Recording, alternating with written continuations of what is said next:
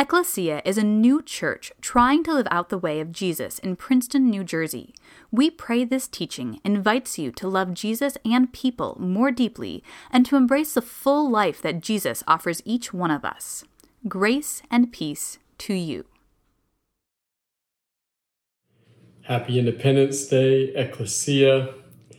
My name is Bobby Parks, and I am coming to you from Dallas, Texas, the Republic of Texas, wishing you happy Freedom Day. Hope you guys are having a wonderful day with your family. Great festivities planned. What an honor to get to be with you. Hey, I love your pastor. Ian is one of my dearest friends. We connected back at ORU and have served in leadership and on missions together, sitting in each other's weddings. Courtney is an amazing woman of God. So grateful to be connected with this beautiful family. And what a gift that you guys have in the Graham family there in Princeton, New Jersey. Ian is one of my favorite preachers and communicators and theologians. He's brilliant. The ways that he tells the story of God through the scriptures and connects it to today where we're living and how do we follow Jesus and find the beauty and the worth of him. And so I'm just so grateful for his example, for your example as a church, especially in the Northeast.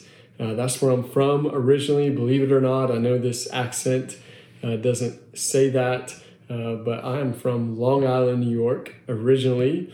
And so for you guys to be a beautiful expression of Jesus in the Northeast, it means a lot to me. I pray for you guys often. If you'll receive my prayers from Texas, we believe in you guys. We're so grateful for the ways that you represent Christ, ways you serve others, and are pointing people to the beauty and worth of Jesus. Today, I get the honor of talking about persecution and martyrdom on Independence Day. Thank you, Pastor Ian, for that great setup.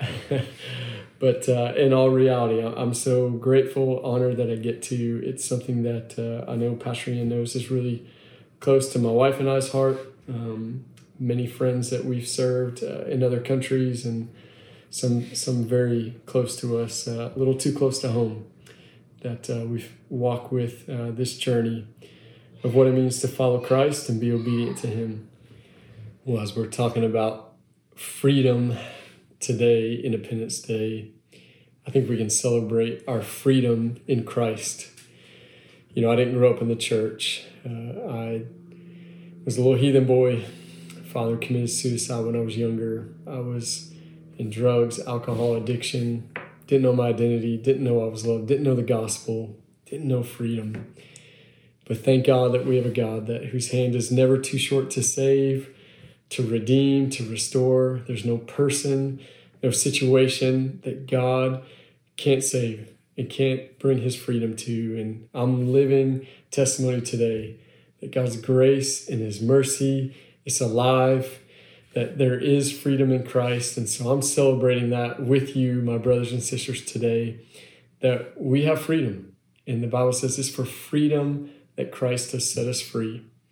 I love that, for freedom that he set us free. He didn't just free us to save us from our sin, although he did. He didn't just rescue us from our addictions or bondage or depression or shame or guilt or condemnation. He did all of that, but it wasn't just that.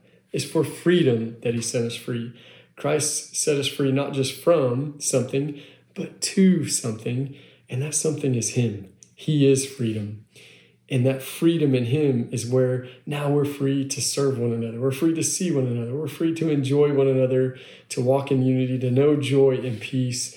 Man, what a reason we have to celebrate that freedom. And I'm also celebrating the freedom we have in America. I know that we have some stains in our history, quite a few.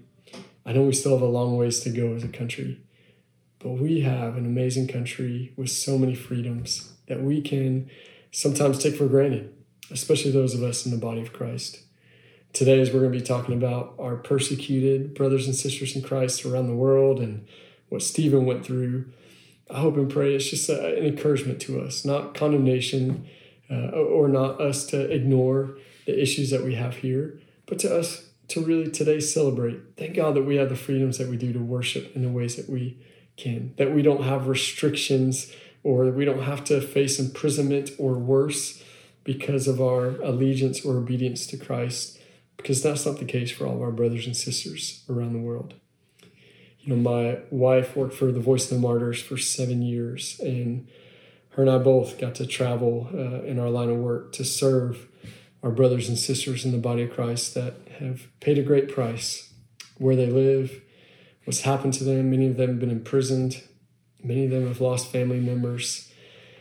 They've suffered a great price, but yet they've discovered the pearl of great price. They know what's worth it. And we've been challenged by them. We've been encouraged by them. Sometimes we can feel convicted, but more than anything, we're inspired that this is who we are in the body of Christ.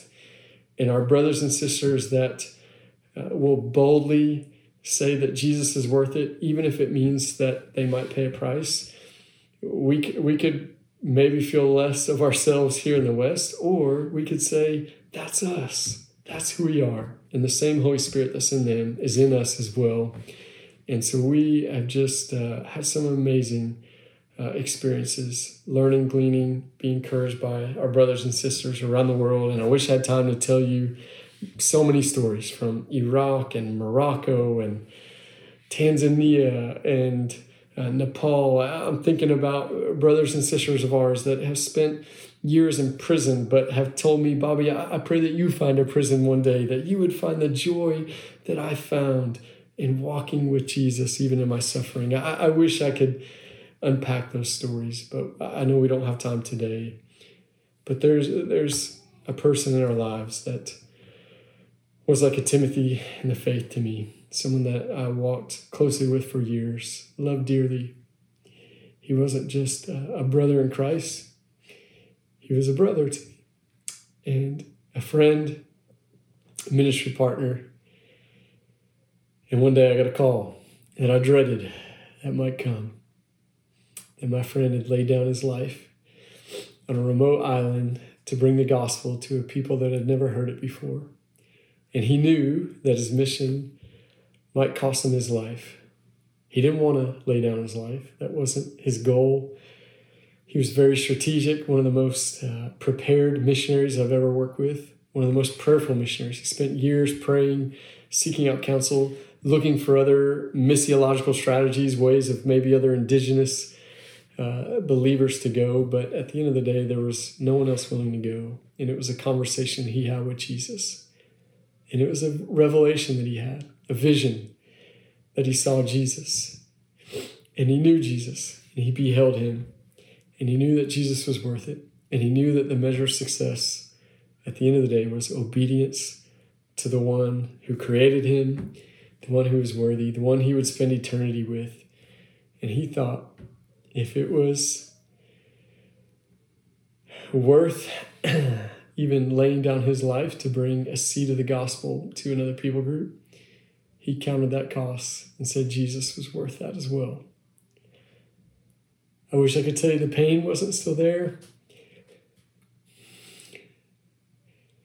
or the questions, they're still there. But I can tell you, I've never been more proud of someone in my life that would display the gospel in the ways he did. And I wish I could tell you more. But I've also never been more challenged by someone other than Christ in my life. And every day I'm convicted to see Jesus in the way that my friend John did. And today, as we talk about how do we see Jesus in the ways that Stephen the martyr did, I'm going to be sharing from some personal experience as well, from some of our brothers and sisters that I've known, that I've walked with. And I shared about one that I know is with Jesus now. But I think as we look at these passages in Acts chapter 6 and 7, I believe that this isn't just a story of the first martyr of our faith, although that it is. It's not just a story of the early church, although that it is. This is a story of us. This is a story of who we are as Christ followers, of ones that can see Jesus and behold him.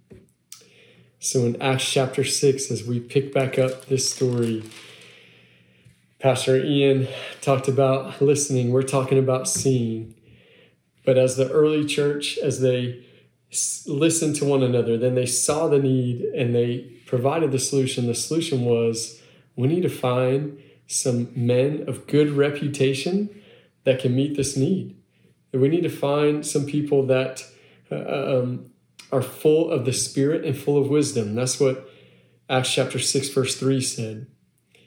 And so they found 7 men, one of which was Stephen, that they were going to serve the widows. They were going to give themselves to a ministry of service and of compassion and of outreach and of putting others' needs before themselves in their ministry. But here's what the Bible says about Stephen. It said they chose Stephen, a man full of faith and of the Holy Spirit. And then it goes on to say about Stephen, he was full of grace and power, and he was doing great wonders and signs among the people. I don't know about you, but I don't always feel full of grace, full of power, doing signs and wonders amongst the people, full of wisdom. There's times where I can say, okay, God, that was you, not me. But to be honest, more often than not, I feel full of a lot of other things and not always full of God's power, full of His Spirit.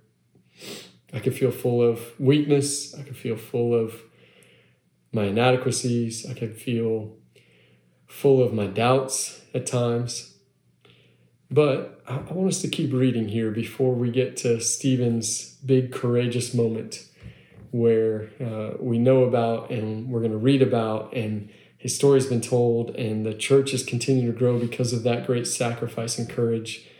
But there's some key context clues here in the story before then. And yes, it has to do with his heart to serve. And yes, it has to do with him being full of Spirit. But if we come here in verse 15 of chapter 6, the last verse there, this is talking about Stephen serving and giving and being full of wisdom and full of power and doing signs and wonders. He's caring for widows, feeding them.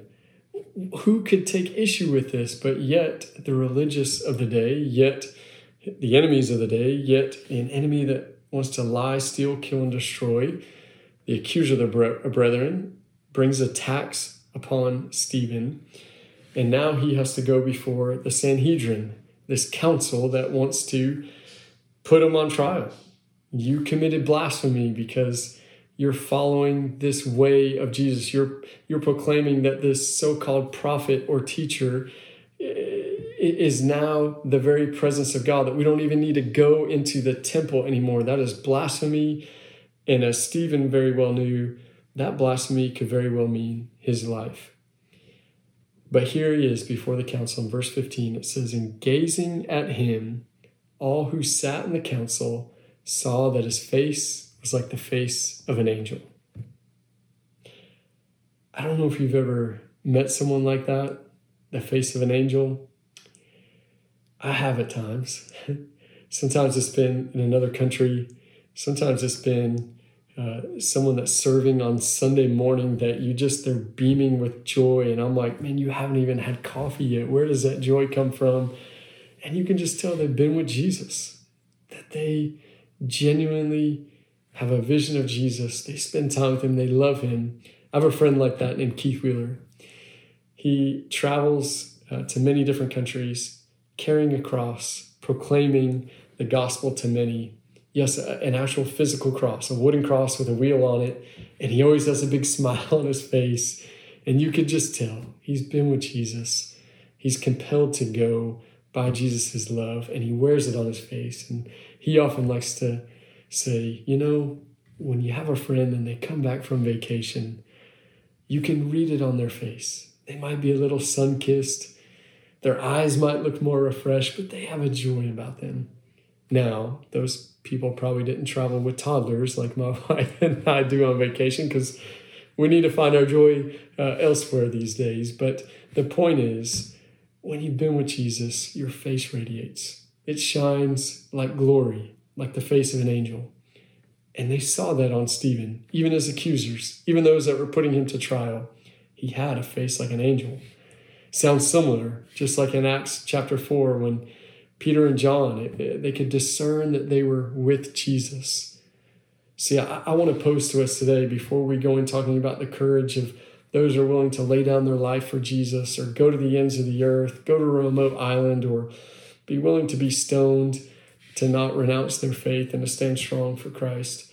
I want to encourage us that in the same way that sometimes we might feel convicted or even less than by hearing these stories, can I tell you that I believe that the people of the early church, the apostles and those, they were just like you and I. In fact, we've read stories so far about quarrels they've had, disagreements. We're going to read later in Acts.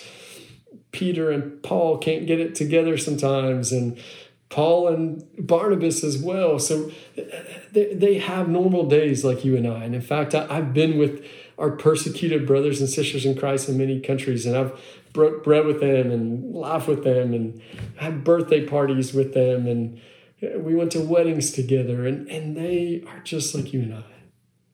They have the same Holy Spirit inside of them that you and I do. But here's the secret. A face like an angel. They're beholding Jesus. They know Jesus is worth it. They're spending time with him. They see him. They're looking to him. And then their face radiates with it. It's not just all their wisdom. It's not just their power. It's not just all the N.T. Wright books that they've read.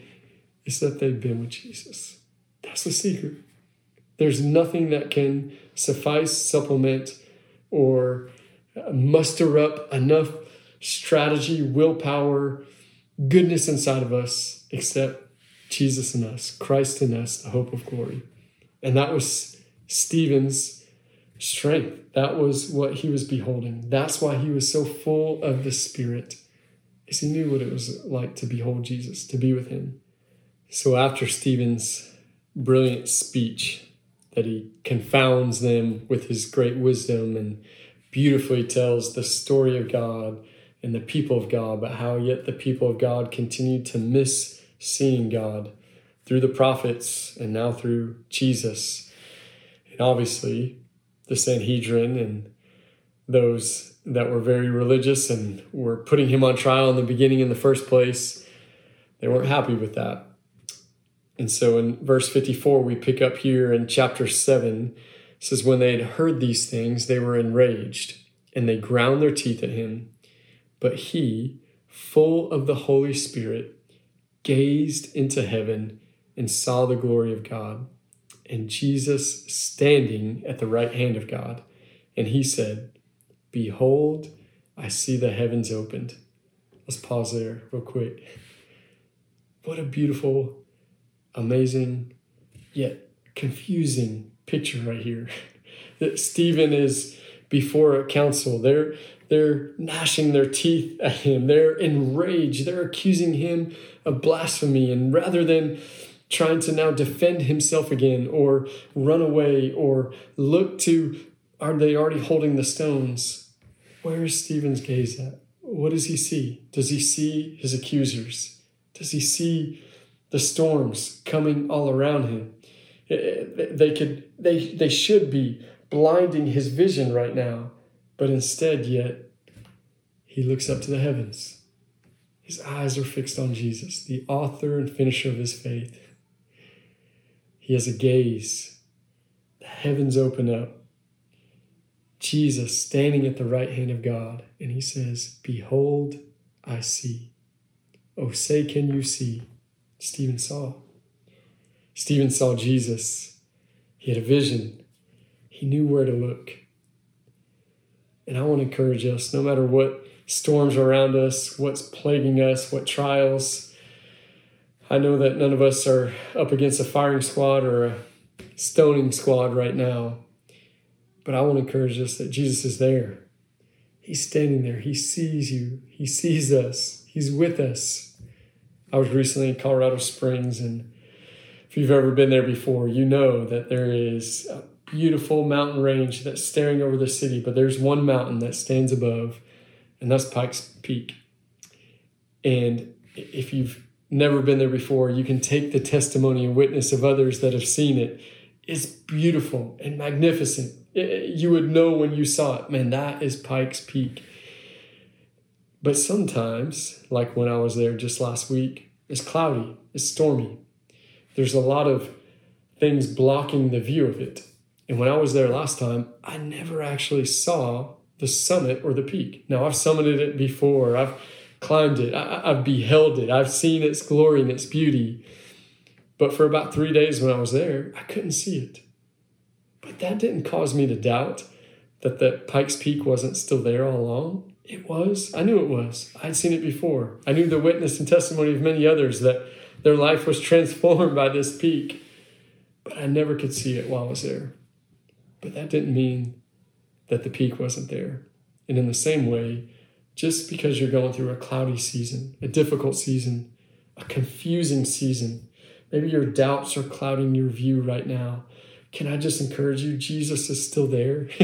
He's there on the other side of the trial, of the storm, of the pain and the hurt. He's never left you. He's never forsaken you. Just as constant as Pikes Peak Summit is there behind the clouds, so is Jesus standing at the right hand of God, like we read here with Stephen. Now he's sitting, interceding for us. But I think in this moment, like he did for Stephen, as he stood to affirm him, to see him, and to display his authority as the head of the church, but also as authority in our lives, I believe that he does that for us at times, that he stands to say, I see you.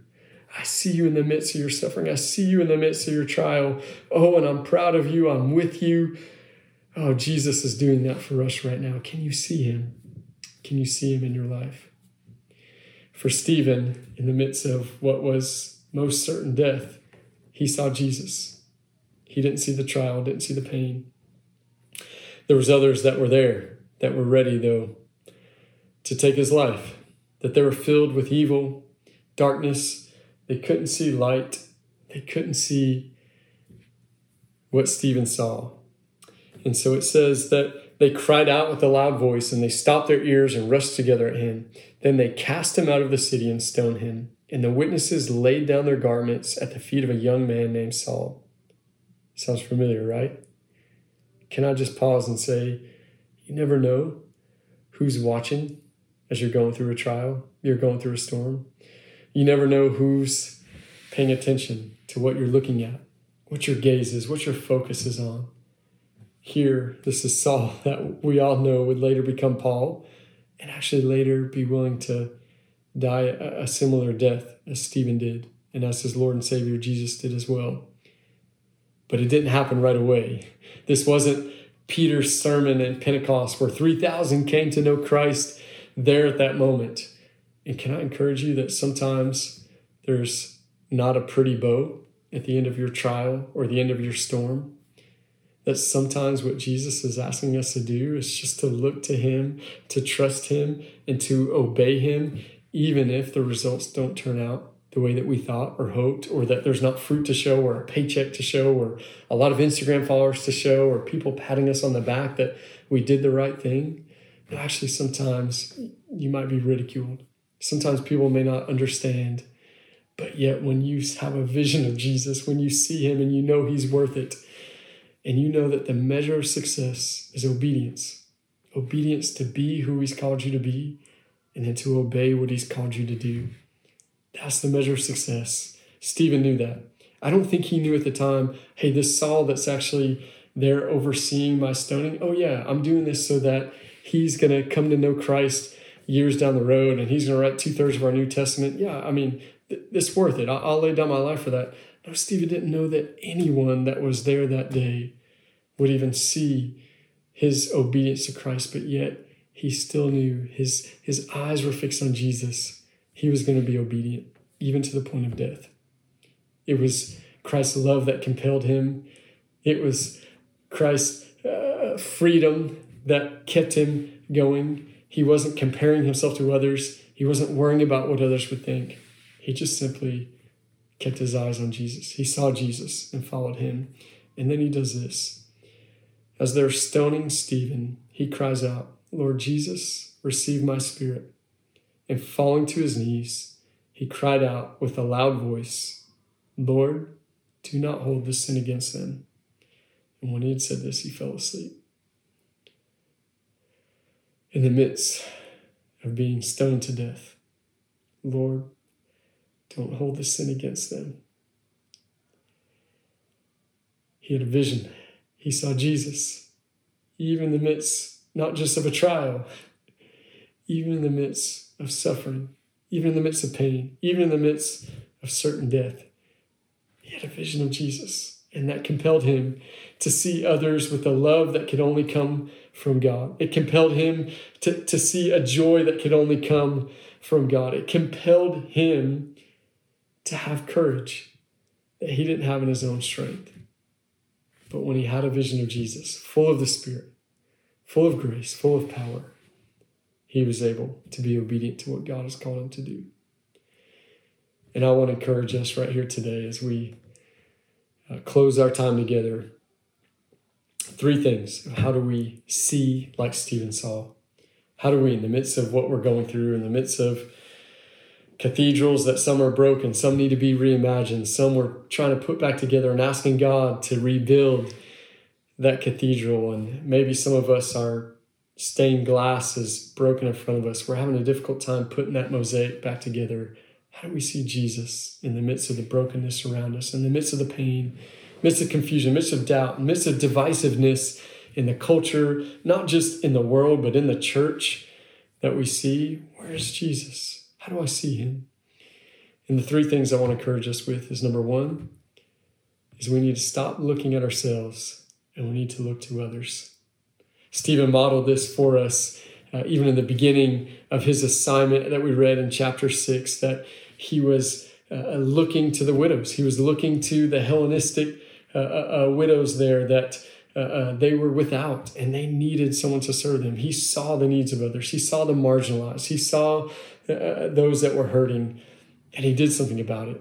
He stepped out of himself. He wasn't just focused on himself, but he saw a need around him, and he met that need. He wasn't comparing himself to others' titles. He wasn't comparing himself to others' callings. He was full of the Spirit. He was looking at Jesus, and then he simply just said, "Yes, God, I'll do what you call me to do. I won't worry about what you've called others to do. I'm going to be obedient to what you call me to do. I'll serve those widows, and I'll do it faithfully." But you know what else he was doing as he was looking at others? He was also doing signs and wonders. He was also sharing the hope that he had within. And I just want to encourage us today that just because you might have a gift of service, you might have a call to be a music teacher, you might have a call to be an architect, an engineer, a theologian, maybe you serve in the children's ministry. I don't know what your gift and your callings are and assignments that God has given you, but can I encourage us though that we're never excused from sharing the hope of the gospel? Now, I don't mean we need a megahorn on the corner or you need to be passing out tracts everywhere you go, but just even in the way that Stephen modeled. Yes, he was called to serve. Yes, he was full of wisdom, but he was also proclaiming the gospel. St. Francis of Assisi, it's a credit to him by some, but we're not sure that he really said it. But it's this brilliant quote: "Preach the gospel at all times, and when necessary, use words." I love it. I love the heart of it. I love that our actions should speak louder than our words. That as believers, we should be known for looking after the marginalized, standing up for the widowed and the orphan, for having eyes to see others in our community that are looked down upon, that others aren't there. We should be the first to serve. We should be known for our acts of love and kindness and goodness. We shouldn't be known for all the things that we're against. So I love the heart of that. But can I also say that we still need to use our words? We still need to share the hope that is within. Romans 10 makes that so very clear, that how will people hear unless someone preaches to them? And you can't preach unless you're sent, but can I encourage you, You are commissioned and sent by a king with the greatest commission given to mankind, the greatest mission that we've ever been entrusted with, and that is the reconciliation of mankind back to God and each other. And Jesus has entrusted this like a king that sends out an edict and says, here are my orders. Will you take this to the land? Will you see light come to darkness? My kingdom of light, push back darkness. And the way that happens is how we proclaim and live out the gospel in both word and deed. And Stephen modeled that for us. So I want to encourage us to do the same. Look to others. Look for opportunities to share the hope that we have. It could be in a neighbor. It could be in a family member. It could be someone in church that's struggling. It could be our persecuted brothers and sisters that God's going to give you a heart and eyes to see them in a new way. But there's something special that happens when we get our eyes off ourselves and onto others. I've seen some of the greatest glimpses of God's kingdom when I've done that. And it could be in some of the darkest places. Slums where kids were sniffing glue to hide their hunger pains. Darkness all around. But yet, when I looked to others and I saw Jesus in others, I saw God's church shining bright and providing hope in ways I never thought imaginable, but none more powerful than when I was in Lebanon with my friend Emil. Emil had a knife held up at his throat at one point in another country and never fell away from the faith. And in fact, it just strengthened him and it compelled him and led him to Lebanon. And he met his wife there, and they were serving at the time in a village trying to do church planting. But as you guys may have heard, in Lebanon, there's been an influx of hundreds of thousands of Syrian refugees. And they lived in an area where there was quite a few Syrian refugees, and they were walking by them every day. And they decided to open up their home. They didn't have much. They had a small, modest home, but they opened it up and started a school for these children. And that school now is serving over 70 refugee kids that would not have had an education had it not been for them. And they're feeding them and they're sharing the hope of the gospel. And now adults in that refugee camp are now coming to know Christ as well. And there's churches that are being planted. And it's a beautiful kingdom work. And I asked Emil when I was there, I said, Emil, how did you see this? How did you see a school in your home and now is spread to his family members' homes? And how did you see churches? And he said, Bobby, I'll be honest, I didn't see that. He said, I saw little boys and girls walking by without education, without food. I saw moms and dads without work and without hope. He said, and then I saw Jesus. And I saw Jesus in them. And it was like I was reading Matthew 25, coming out of the scriptures in real life, flesh and blood. And Jesus tells his servants, when I was hungry, you fed me. When I was thirsty, you gave me something to drink. When I was in prison, you visited me. When I was naked, you clothed me. For Emil and Reem, it was when I had no school, you made one for me. When my parents had no food, you provided food for us. And Emil simply just said, Bobby, if Jesus was here and walking by in those boys and girls and in those parents, how could I turn my back to them? I saw them. I needed to do something. Emil taught me that if we're going to see like Stephen, we need to see others. The second thing we need to do to see like Stephen is we need to look to the cross. The Bible says that for the joy set before him, Jesus endured the cross. There was a joy. And the joy was not just to finish the assignment, to be obedient even unto death. The joy was us. The joy was us being reunited with the Father. The joy was Jesus saying yes to the Father out of love and out of devotion and out of him seeing the Father, walking with the Father, knowing the Father. There was a joy to be obedient to his Father. There was a joy knowing that we would have a way to be reconciled and redeemed, that we could become the righteousness of God in Christ, because of the cross. And when we look to the cross, we're reminded of how much God loves us. We're reminded that even when we were sinners, Christ died for us. And that love is what compels us, that mercy, that grace. It's not religion. It's not obligation. This isn't just blind obedience. This is us saying, Jesus, you've given us your all. You've laid down your life, the place where the worst of humanity intersects with the best of God's divinity. This in any place in the world, the darkest place in the world, there's no place that the cross power cannot intersect and meet and bring heaven down to. That's what the cross did. It brought heaven to earth. And because of the cross, we can know grace. Because of the cross, we're compelled to love. And because of the cross, we're compelled to take up the cross and deny ourselves. Now we're compelled to do what Stephen did, what Jesus on the cross did. I want to forgive others. Lord, forgive them. They don't know what they do.